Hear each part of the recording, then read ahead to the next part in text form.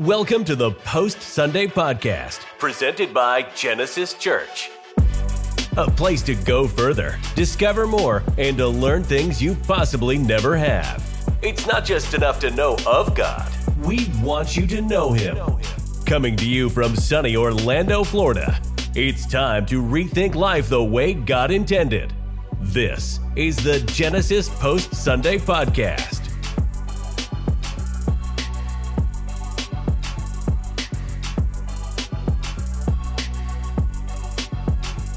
What's going on, post-Sunday podcasters? In the words of the lyrical poet Jay-Z, let me reintroduce myself. My name's Pastor Tim, along with my co-host today, because I'm the captain of the show and the ship. I'm sitting in the rightful place, the throne. This is Johnny Sierra. What's up, Johnny? Yes, what's up? Well, y'all know, obviously, I usually am running the host side, but Master Tim is embracing it fully. I love it. There's a different energy with him when he's leading us, but you trying to one-up me, ain't you? Listen, I get a cup holder today on this side of the table. Okay. You guys try to sabotage me. My mic wasn't working before we started recording, but now I'm fully in control. Your life is in my hands. Yeah, it is in your hands, and you realize there's a lot of responsibility to that seat right there. So, but I got this. Hold it down, man. I got this. So for all those watching or listening for the very first time, welcome to the Post Sunday Podcast. As we always say, this is an extension of Genesis Church, which is located in Orlando, Florida. We are currently spending the entire year going through the Bible together from Genesis to Revelation, and this Post Sunday Podcast is an extension of what we're walking through, but also a resource to all of you as you're trying to learn more about God's Word, because our desire is not just that you would know of God's Word, but that you would know God's Word. And so if you're studying it or you're walking through it and you end up in some of the stories that we have, and this can be a resource, that's fantastic. We got people watching and listening from all over the country. Here in Orlando, if you're local, we'd love to have you. We have 3 services, Johnny. They're at 8:15, 9:30, and 11 o'clock a.m. on Sunday morning. Ding, ding, ding, ding. And the 9:30 and 11, we stream live as well on Facebook, YouTube, our website, genesischurchorlando.com. And this whole show is on YouTube, Spotify, iTunes, TikTok, Twitter, Instagram.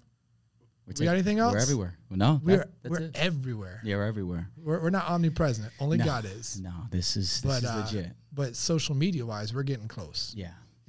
It's good. So it's good content. As we begin today, before we dive into this, guess what? What? We have a PSPQ. Let's go. Let's go. A PSPQ. It's going to take me a while. It's like a PDQ thing. To get someone last week, that was their thing. Did you guys get PDQ mixed up? Because you were hungry while you were recording? Exactly. Or do you understand what giving PSPQ? Out chicken sandwiches. Okay. The PSPQ is the question part of the segment. That's right. Yep. So what we want is listeners and watchers to submit their questions, and it doesn't have to be about the current week. It can be about former weeks. It can be about God's Word. As long as it is in line with where we're going, we want to try to take a moment and answer some of those questions. And so you can submit those questions by DMing us on Instagram. So make sure you're following our Instagram account at Post Sunday Podcast. That's the best place and the best way to do that. DM those questions. And so we have a question today, and the question is going to be read by the better-looking producer, Alexis. Let's go. We booted Stanton for your episode and brought producer Alexis back in the house. Just the best of the best. You get the whole red carpet on your day. I feel spoiled today. Your wife's probably like spoiled, waiting for this. It's my hubby's day. I can't wait. I can't wait. I didn't even tell her we're doing the pod. Like, Alexis. Yes. Say hello to everybody. What is going on, everyone? We'll make sure your face is seen at some point. However, let us know what the PSPQ of the week is. So the question of the week is grace, wrath, mercy, redemption, repeat seems to be the story of every person in the Bible. So why is David chosen as a man after God's own heart? Is it possible for anyone today to have such significance as anyone whose story is written in the Bible? So it's kind of two questions Yeah. in one moment. You got any thoughts on it?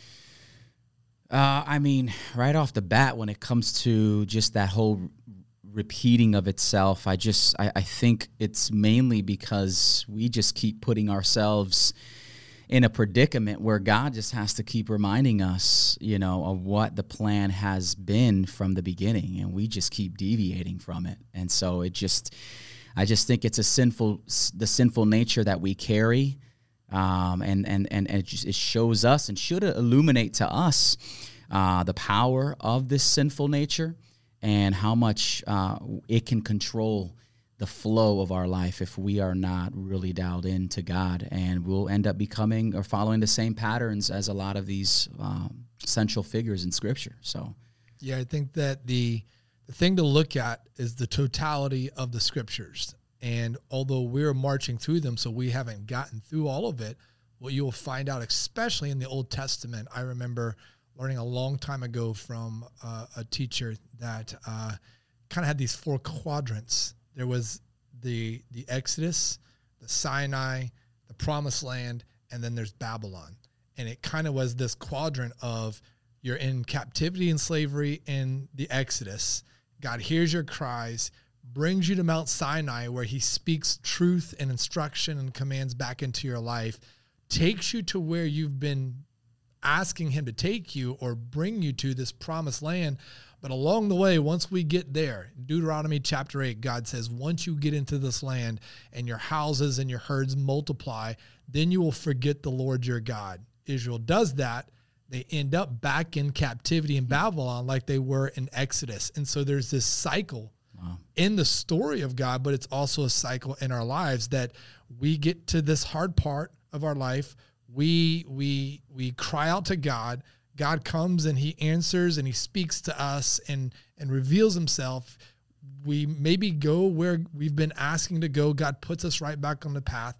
Once we get comfortable, we go back to the same things and end up back in some type of captivity, in a place we're not supposed to be. So there is a cycle there. The second part of that question is just, is anyone able to play a significant role like the people we find in the Scriptures?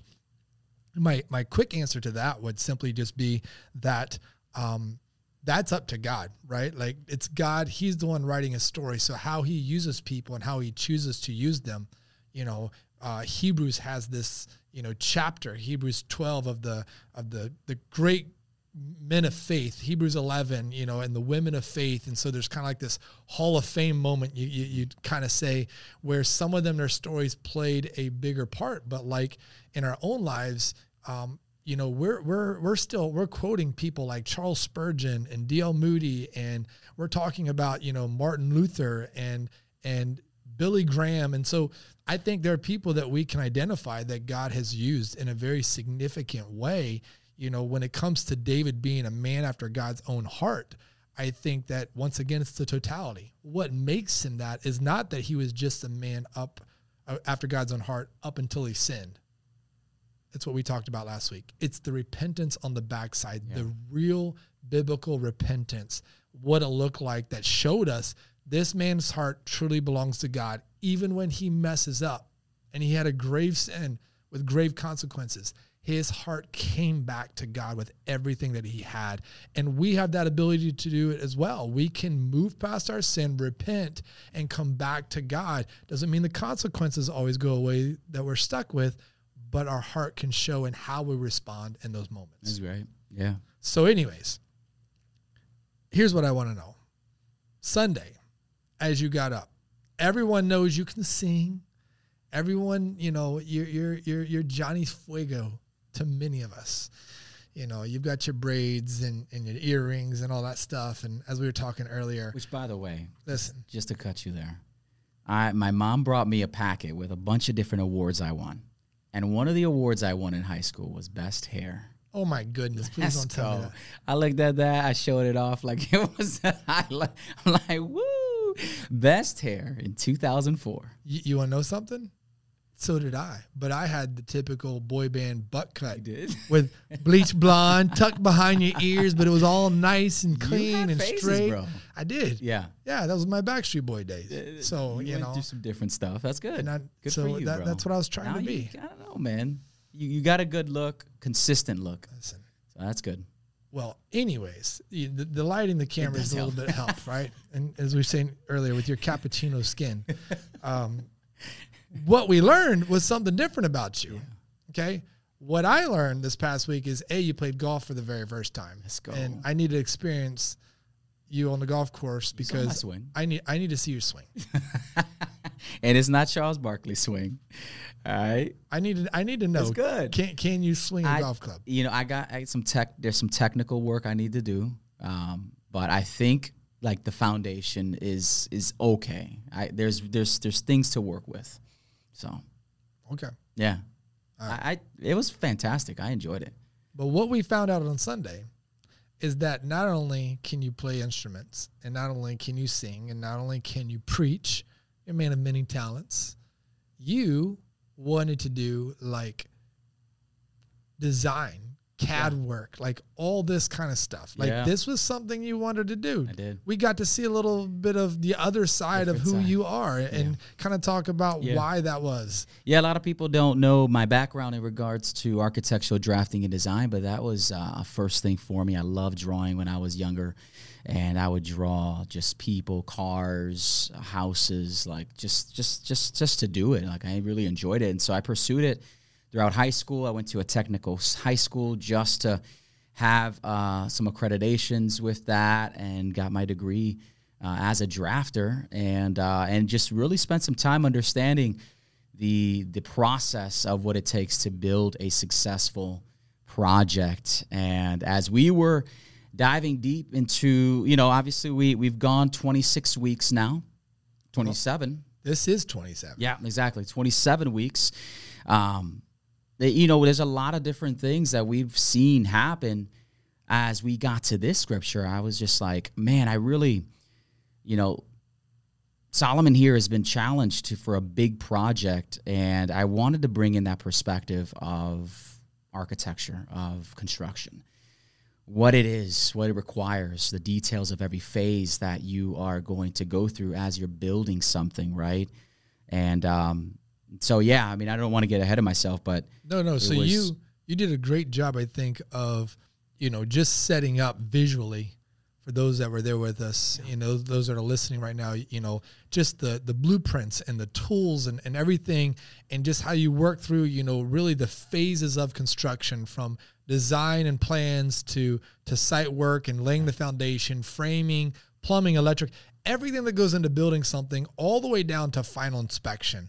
And that was kind of a great thread, I think, that you threw into the sermon as to where it was going to take us. And so as we dive in, because of those things, this is where we are this week, right? This week we're with Solomon, David's son, and we're in 1 Kings chapters, really like 5 through 7, but you really honed in on a specific passage here and pulled a lot out of that. 1 Kings chapter 6, verse 11 says this: "Now the word of the Lord came to Solomon concerning this house that you are building. If you will walk in my statutes and obey my rules and keep all my commandments and walk in them, then I will establish my word with you, which I spoke to your father David.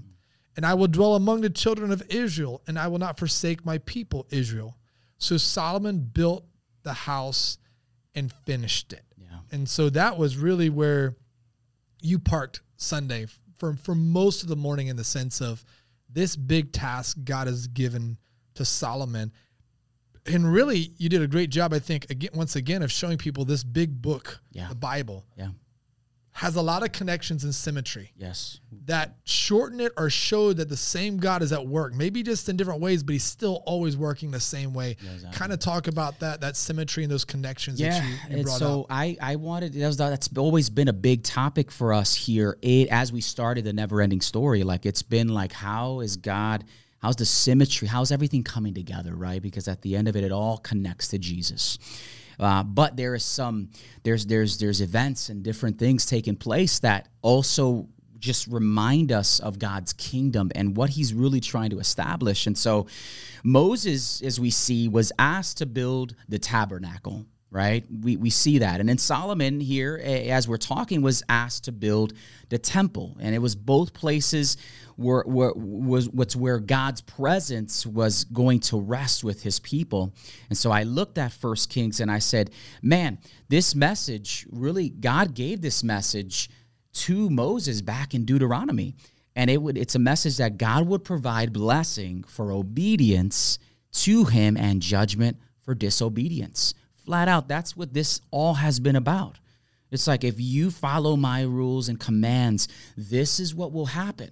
If you don't, this is what will happen, right? There is no, God's not fluffing anything. It's been flat out what he's been wanting to do in our life. And so we haven't really talked a lot about Solomon. Last week, you brought a tremendous word about David and his sin and repentance. And so we see the turnaround in David's life because of the repentance. But now, obviously, there was a consequence to that. He lost his first child with Bathsheba, but they ended up having a second child. And this is who that second child, or they had together their second child. This is Solomon. And so Solomon is the third son of David. He's second and last king of a unified Israel. He took kingship at a very early age, and many know him for his wisdom. We find that in Scripture. Many know him as the author of Proverbs, Ecclesiastics, Songs of Songs, and even some of the Psalms as well, Songs of Songs and Psalms. And he reigned for Israel for 40 years. So this is who is Solomon, and who, just an overview of that. But now here is David basically finding himself handing over the kingdom to his son Solomon. And one of the things that he does, David, what's cool is that he really prepared Solomon for this construction. But before he even did that, he said, he told Solomon 7 times to keep God's commands in the book of 1 Kings chapter 2. And this is how Solomon's nation will bless the world and fulfill God's promise through Abraham. But he also reminds Solomon God's promise to Moses that Israel's going to prosper if Solomon obeys the law. That's also in chapter 2. And also David encourages him to be strong and courageous like Joshua. So there's a lot of that's kind of the symmetry we're talking about. He's doing these things to really prepare him. And this is all in 1 Chronicles 28, 10 and 11, where he just basically tells Solomon, listen, consider now, for the Lord has chosen you to build a temple as a sanctuary. Be strong and do the work. I love that. Do the work. Then David gave his son Solomon the plans for the temple, its buildings, its storerooms, its upper parts, its inner rooms, and the place of atonement. So now here we are, where King Solomon finds himself at a time of peace, which is what maybe we can talk about. Why didn't David get to be the one to build this temple? We know that was a desire of his heart, but God really wanted to build this temple in a time of peace. And here is Solomon now, not only having this big obstacle now to have to build this temple. You did a good job, of just echoing something that we keep saying all throughout this teaching series this whole year at our church, and that is that God doesn't need you, but God wants you. Yes. And you can let God use you in his story, or you can miss the opportunity for God to use you in his story. And so that symmetry of Moses and Joshua and Solomon and David, these people that were allowing God to use them in his story, is being shown and fleshed out. I think that one of the things that you pointed out is just key to me is as I'm thinking about this story and how we just marched through the life of David, his father, is that David tells his son 7 times, you talked about, to keep God's commandments. And to me as a father, that really, I think, just displays this, I learned from my mistakes, right? Like, I'm trying to tell you, obey God, obey God, obey 7 times. Like, I know what happens when you don't obey God. Yeah. So you're trying to pass this on. And how many parents sometimes, they don't want to talk about their past because they're afraid their kids are going to make the same mistakes, or they overly, maybe talk about something or set rules or boundaries in place because of the mistakes that they made. And here's David just over and over again to his son. If you want to do this and do this right, there's only one way. That's right. And that's obedience to God, right? Yeah. And so I think that was something you really hit on well. Yeah, no, and it's great. We see that David was just really, he's a man of a preparation. He knew he wouldn't be the one to build the temple, but he prepared the way for his son to do that. I think that was a great thing out of him regarding just parenting in general, really allowing yourself to prepare and pave a way for your son. And Solomon didn't come into rule under good situations either. He had a really tough moment when things began. His first act really as king was of mercy and forgiveness towards his brother Ananiah.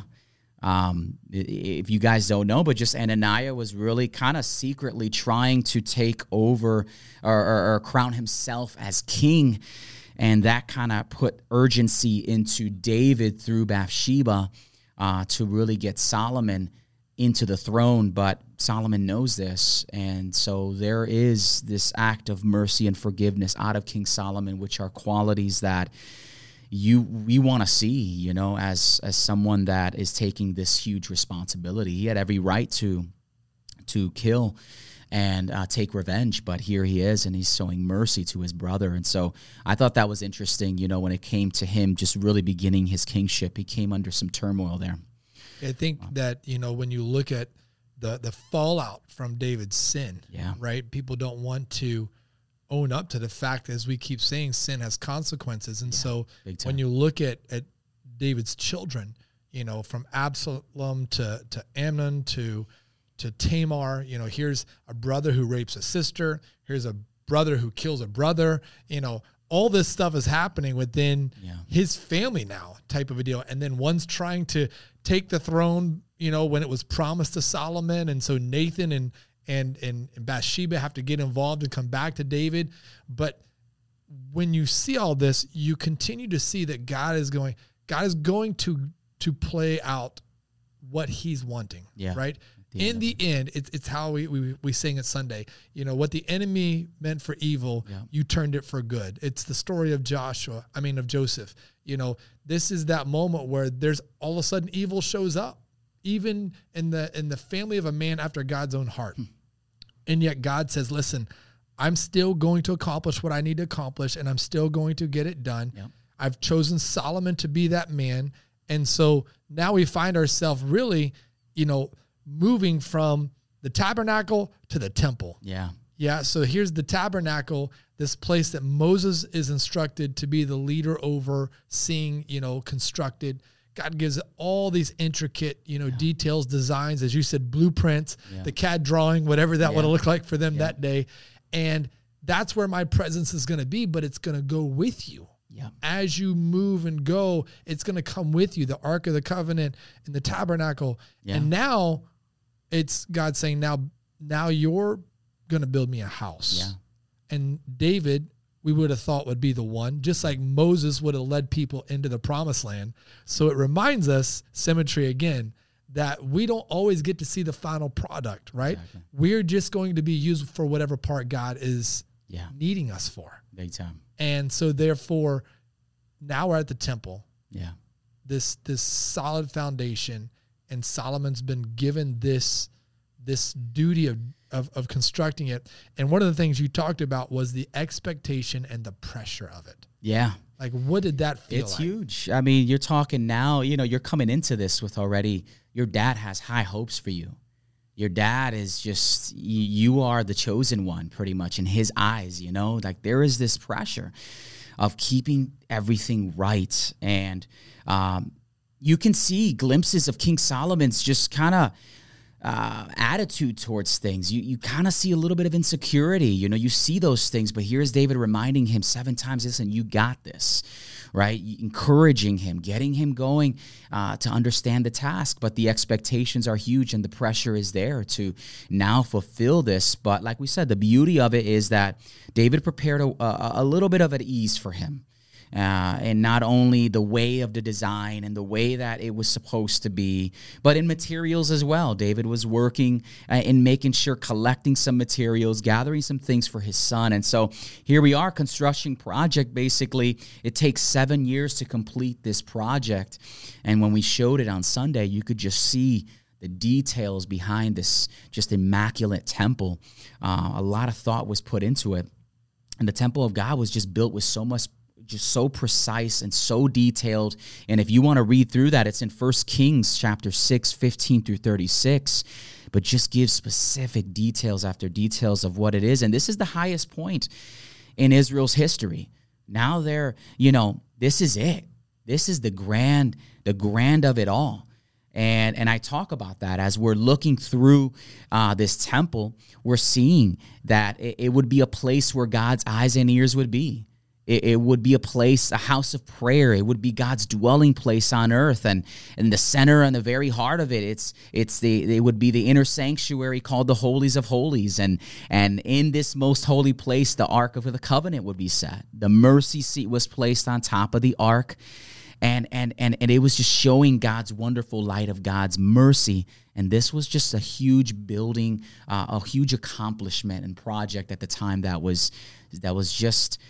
They were holding it with all their pride, with all their joy, with everything they have.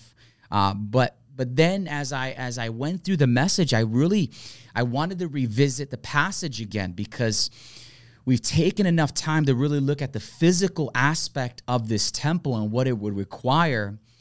But fast forward now, and as we read this scripture, we see that God's really requiring something further, there's another temple that he's wanting to build. And so we reread that scripture again with a different perspective of now he's saying, listen, I'll dwell in this house if you do these certain things. And that's where I begin to really break down some of those things with the church. But when you say that, one of the things that I think about is, like you said, read the detail in the temple, and most people wouldn't, right? However, when people are building their house, how many times do they go to the site to make sure the cabinets are being installed right? Yeah. The tiles being laid right. All of a sudden, when it's ours, we actually care about the detail where everything is, right? And so when I look at this project God gave Solomon, or the tabernacle for Moses, God cared about the details. As we say, God is in the details. Yeah. And what we have to realize is that he's for people, but he also wants things to display his goodness and greatness, and he does care about that. Yeah. One of our devotions here at Genesis, what I'm thinking about, we say people over programs, right? Yeah. And so our focus is always people first before a program. Yeah. And without the people, there is no program. However, we've talked about this because sometimes people are like, oh, I love that. That means you really don't care about the program. You just totally only care about people. And we're like, no, we care about the priority, right? Yeah. It's people first. But when we do a program, we want it to be done well. We care about the details. When we do our Ignite Sports and Arts Camp next week, we're fine-combing through everything. We're fine-combing every detail. And we say, listen, this is for the city. This is a free gift for hundreds and hundreds of kids in our city. We're going to max capacity this local high school auditorium. And yet one of the things we talk about is we want it to look, sound good. Yeah. The details actually matter in this moment. Yeah. Why? Because it's going to open a door for the people, and we're going to reach people. We don't elevate it above people, but in the moment, and God's doing that with Solomon, saying, listen, you're going to build a house for me. Yeah. I do care about how it looks. Exactly. Right? Yeah, no, and it's a depiction. When we put these events together, it's one of those things like, hey, we're doing it with excellence because it represents God. right? That's our focus. We want you to come in, and we want it to represent who God is.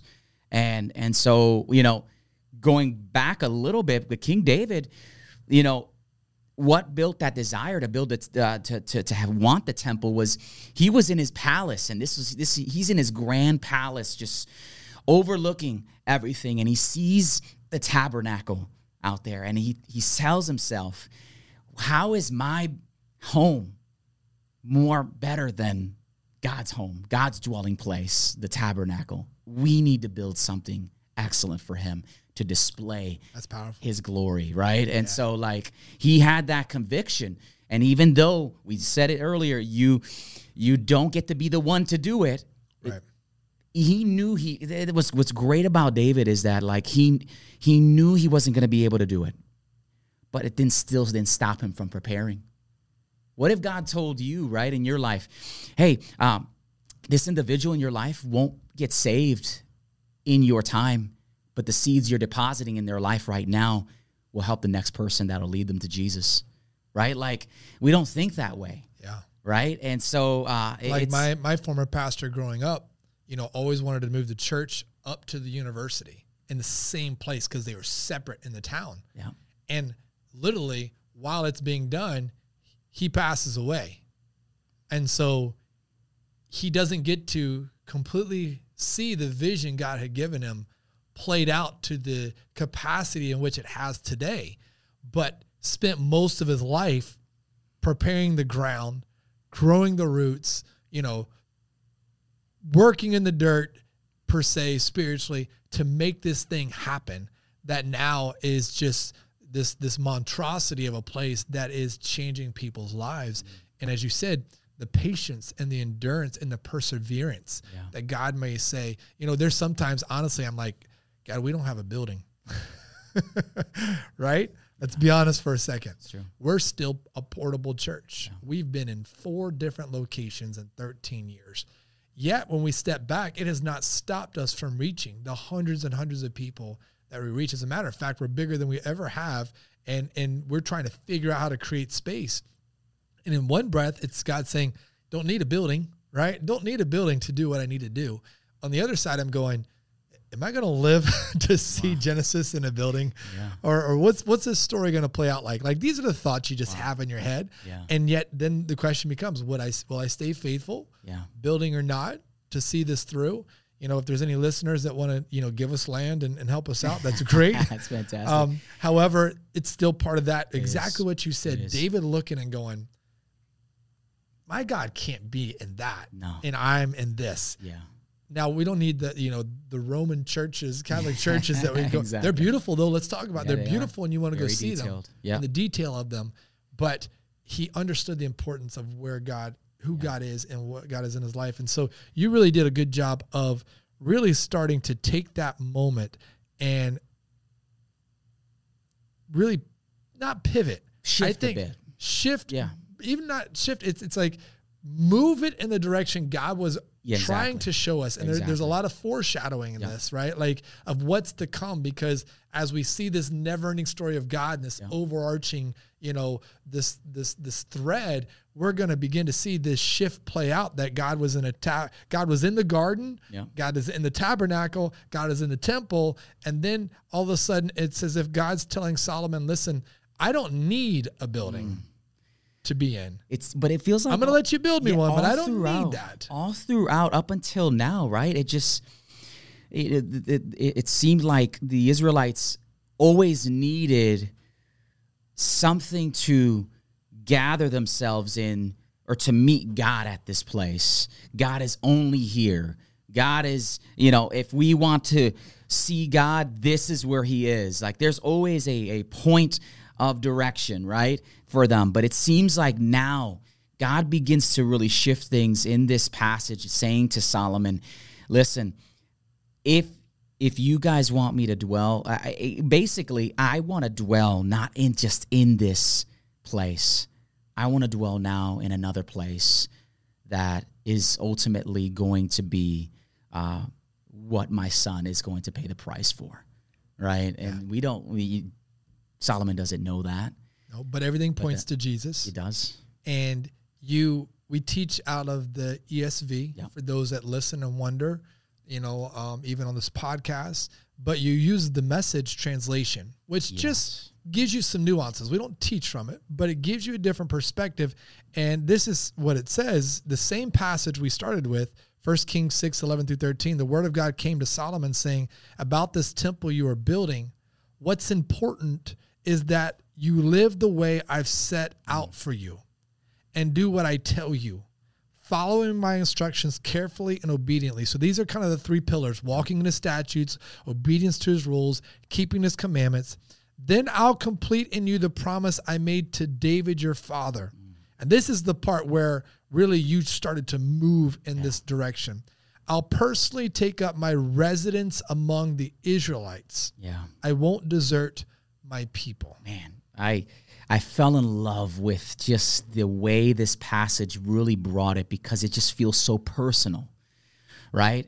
And here's Solomon, he's building his physical temple, but God was wanting him to understand something, that the only way that I'm going to abide in this temple is if he resides in it, right? Understanding that this will only be a temple unless I reside in it. But then he goes into even more personal, and he says, listen, while man is so focused on the outside, God is focused on the inside. And I love that passage, that last piece that says, I'll personally take up residence among the Israelites. Mind you, he didn't say not in this building. He didn't put himself, he didn't put limitations to himself. He says, I now want to take a personal residence within my people, not in this building. Not in this, I don't want to confine myself anymore. Now the verbiage is beginning to be different. Now it's me among you, not just here. Yeah, I thought that was so powerful, because God wasn't wanting for a building. God wasn't waiting for a building before he could dwell with his people. He dwells with hearts that love and desire to obey him. Yeah, it's that reality, like we say, like church is not a building. Yeah. Now, we appreciate a building to gather in. At Genesis, we say 4 walls don't define us. Yeah, that's good. So we've been church in multiple locations. We've been church out at the beach, in a park with hundreds and hundreds of people. We've been church under a bridge in Brazil in the middle of the favelas. Yeah. I've been at church in West Africa underneath a tree. It's where the people are. It's not the building. Yeah. And what you begin to do is really show this. This is where now the Bible has this overarching thread that starts to play out. And it's God in the garden with Adam and Eve. God wants to be with his people. So God comes down at Mount Sinai to speak to Moses and his people. Then God says, build me a tabernacle so I can come be amongst my people. Then it's build me a temple so that I can come be with my people. But ultimately, the picture was always the same. It wasn't the space being built. Yeah. It was God being with his people. And so you open up Paul in 1 Corinthians and you say, chapter 6, verse 19, do you not know that your body is a temple of the Holy Spirit within you, whom you have from God? You are not your own. You were bought with a price. So glorify God in your body. This is the temple. I can picture the people listening to this and just being shook. Like they're just shook, because all the way up until then, it's all been about a synagogue. It's been about a beautiful temple and a place to be. And that's where God's presence is going to be. And here is Paul just saying, listen, no. Now God wants to reside within you. And so your body is the temple now of the Holy Spirit. So that requires certain things. And so it requires the right tools, right? Yeah, that's what I mentioned. You had all your tools up there. I had my tools.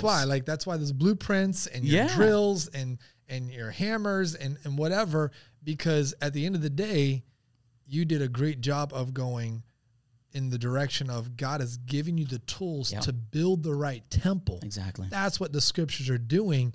And really, it's played out in the 3 things that you have shown us in this scripture. Yeah. Basically, it's laid out for Solomon. It's laid out for us even now, right? Simple. If you walk in my statutes, if you obey my rules, if you keep all of my commands and walk in them, right? It's flat out God saying, hey, Solomon, this is what you need to do if I am going to be among you guys, right? And so that's for us right now. We can apply that for our lives right now.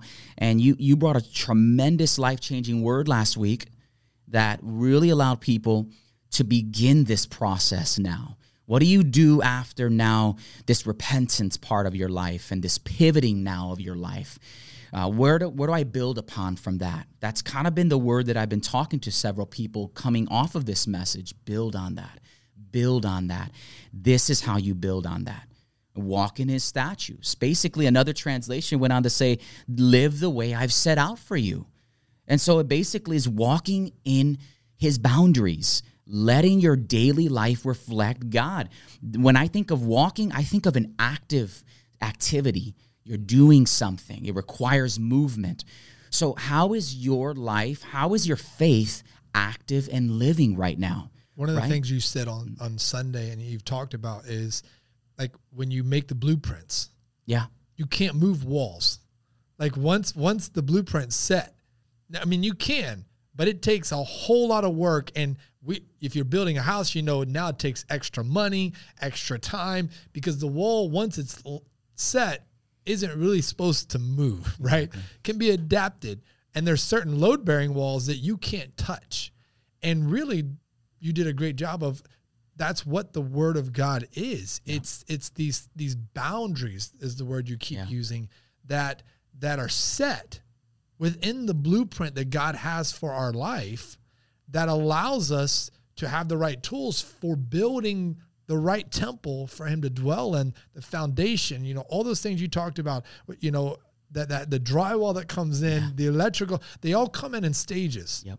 And the more you have the right tools, we were in Bahamas last week, and there's guys up there on the roof doing shingles, and they're having to hammer in the nail for every shingle. And we're all joking around about, man, if you had a nail gun, we'd be done in, a third of the time it's taking us, because if you have the right tools, then you get the job done quicker and usually even better, and you kind of said that. That's what we have. And the thing is, you can't skip steps.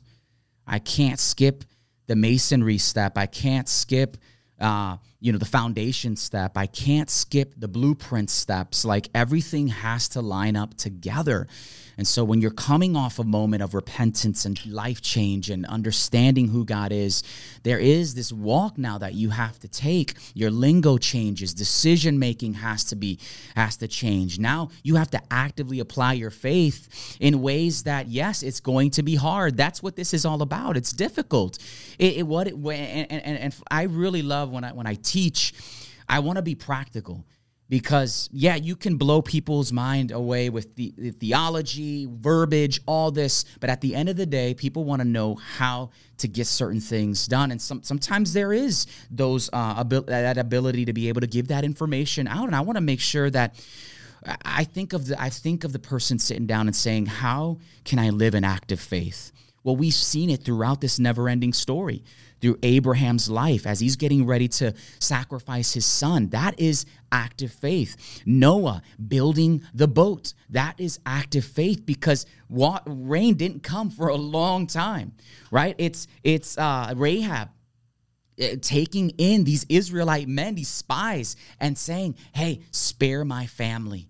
Please, I'm taking an act of faith in bringing you to this place, because it can take my life away and my family's life away. That is active faith.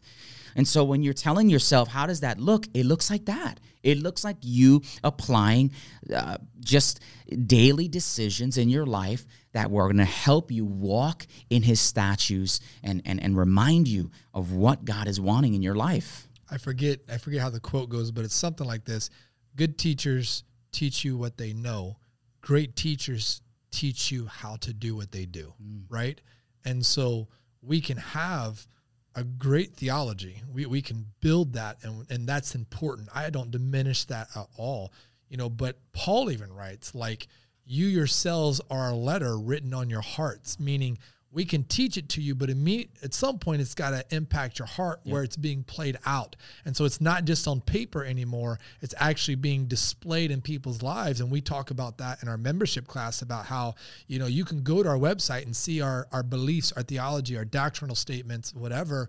But we encourage you to come see it being played out in our church, in our people. Yeah. Because it can look perfect on a screen or on a paper, on a page, the right words that you're looking for and all been written the right way. But at the end of the day, if we're not living it out, it doesn't matter anyways. And so as you were talking about building that way and keeping all the commandments of God, you kind of had this quote, this prayer of, I pray to be like the ocean with soft currents, maybe waves at times, more and more. But I want the consistency rather than the highs and the lows. Yeah. I thought that was a great just kind of place of going, listen, I want to build it in such a way that the house, the temple stays consistent. Yeah. So we went through walking, right? And so obedience, obey my rules. In God's kingdom, there's rules. And I wanted to hone in on this second one a lot too, because I think a lot of people think that rules are a bad thing. But rules are a protective measure. God's protecting you from things, right? The boundaries are set there for you to have the right way, right? And so it's just like following the rules for a certain power tool. If I don't use this power tool the way that it needs to be used, I'm putting myself at risk and others when I'm using it, and I can harm myself, right? Same thing. God is saying, hey, abide in my rules, because if you go outside of this, that covering and protection, it's not going to be there for you. And you're putting yourself at a place that it's just going to be very harmful. And now this culture is teaching you, hey, do what feels great for you. And it's so misleading. Because you don't know what to do. You don't have that covering in your life. God provides those things. And if you don't have that, you're on your own, man. And that is a really scary place to be. My oldest daughter had her 20th birthday the other night. And I always think about my wife bakes the cakes and all that and does a fabulous job with it. But whenever we turn the mixer on, and if my youngest daughter's wanting to help or her friends, like, you say like, hey, don't put your hand in the mixer because, it's turning. It's got that power in it, because we have one of those KitchenAids and we're like, that'll break your hand or pull a finger off, right? Because it's a tool to be used to help you bake the cake and get it going. Yep. You don't have to hand stir it and all that stuff. It actually gets you there in the process a little bit faster. However, as you just said, done the wrong way, and now there's pain and injury. And ultimately, that's what we just saw in Solomon's father, David, right? Man after God's own heart, you were supposed to be the one to walk in his statutes, to obey his rules, to keep his commandments. You broke them, and you found out there are consequences that are going to hurt you. Yeah, there's going to come some pain from your choices, not God's judgment, right? Exactly. Like that's how we want to flip it. Exactly. It's God's judgment against. No, you made the choices to not do it this way. Yeah. Just like if you stick your hand in that KitchenAid, there's going to be some damage, right? And God's letting Solomon know. And I think back to the beginning, that's why David tells Solomon 7 times, obey his commands, obey his commands, obey his commands. Like if you're going to build the foundation of this temple, really the foundation of your heart, you have to seek out. Will you mess up? Yes, but that's why we talked about repentance. Real repentance, not being remorseful. And as you kind of brought this all to a close, you went back to the concept, this metaphor used all morning long about building, starting with the drawings, foundation, then the stages of drywall, like we said, plumbing.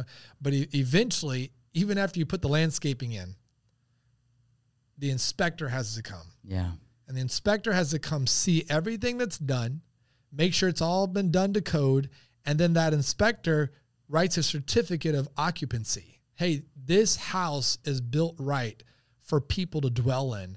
And you correlated that spiritually with really God wanting to inspect our house, the temple that we're building for him. Exactly. You're building on something here. And so he is going to require now things of you that are very different. Now that you're growing and maturing in your walk with God, God's going to just desire more from you. These are the things that he's wanting from you, right? And so, yeah, as he's coming in, as he's inspecting your heart, how does the condition of that temple look like? Where is it at currently? He's searching our hearts, our intentions, our actions. He's looking at every single thing that we're doing. And we have to ask ourselves, what condition is our temple in? Are we walking in his statutes? Are we obeying his rules? Are we keeping his commandments? These are the things that we constantly have to remind ourselves. Am I in that place that if God, that if he shines a light upon my heart at this very moment, there's no hidden closet. Everything is open and available for him to walk through, to live in, to do what he desires to do. And mind you, this is a construction project that never ends, right? And so God is always fine-tuning. We're never going to get to a place and it shouldn't be something that discourages anybody. I don't say that to discourage you and say, oh, then why even do this, right? But we're what it's doing, it's allowing you to become like Jesus. That's our ultimate goal, is that the Father wants us to be like his Son. And so that's what it takes. And so do you not know that your bodies are the temple to the Lord? Honor God with them. That's what we have to do. Honor God with our bodies. Honor God with our decisions. Honor God with our intentions.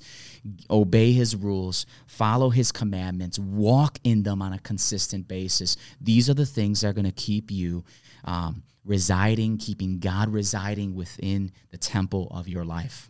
That's so good. Before we began this recording, we were talking about certain people over the last few weeks that are letting us know they're making like life-changing decisions. Yeah. Not for us, for Jesus, and as we keep saying, the reason we're walking through the story of God, and if you are walking this adventure with us, or if you're listening every week and you're joining in, eventually the words can't stay on the pages. You have to let them come off and penetrate your heart. And that way God can bring the change. And so people are saying, listen, I'm changing my marriage. I'm changing my relationship. I'm changing my dating relationship. I'm changing the things that we were doing in them because they're not honoring God. And I'm realizing that if I don't obey God, I'm going to get myself to a place I don't want to be. Exactly. And you did such a great job in even landing this plane on Sunday of the inspector coming to look at our hearts. It can't be like we've seen Israel, God can't continue to live that way. Some people live without God totally. God's going, listen, I want you to build a place. I want you to honor me with your bodies. And I think that's not just, in how we navigate sexually, physically with our bodies, but it's what we see, what we hear, what we say, what goes in, what goes out, all those things, everything. Substances, addictions. Yeah. It's how do I honor God with my body? Because it's a temple that his Holy Spirit rests in. And if I want the Holy Spirit of God with me, this is what David cried out to God. Don't take that from me, right? The same thing you gave me at the very beginning of all this, don't take it from me. The same thing that comes upon Solomon when he prays to really, cut the ribbon on the temple, opening, the Spirit of God upon him that gives him all this wisdom is the same Spirit that wants to dwell in us. Yeah. And we have to make sure that the temple is ready for him to reside in. That's it, man. Yeah. And so good such stuff. Such a blessing to do this. And aside you legends, like that's a tall task. Yeah. Listen, this is great. And I kind of like this seat. I think. What are you trying to say? I think that I might take the wheel and be the captain as long as I possibly can. I can't preach every week, bro. I'm going to give you the hard ones. Yeah, exactly. That's what I'll do. You're shifting everything it's over. like while I was gone on Sunday, I was preaching up in Atlanta, and they gave me a passage of scripture because they're teaching through the book of Mark, and I was like, oh, I see why. I see why I got brought in to preach this one. They did you like that, huh? Yeah, so it took a little bit but more let's study. not kid ourselves. You've passed that baton once or twice.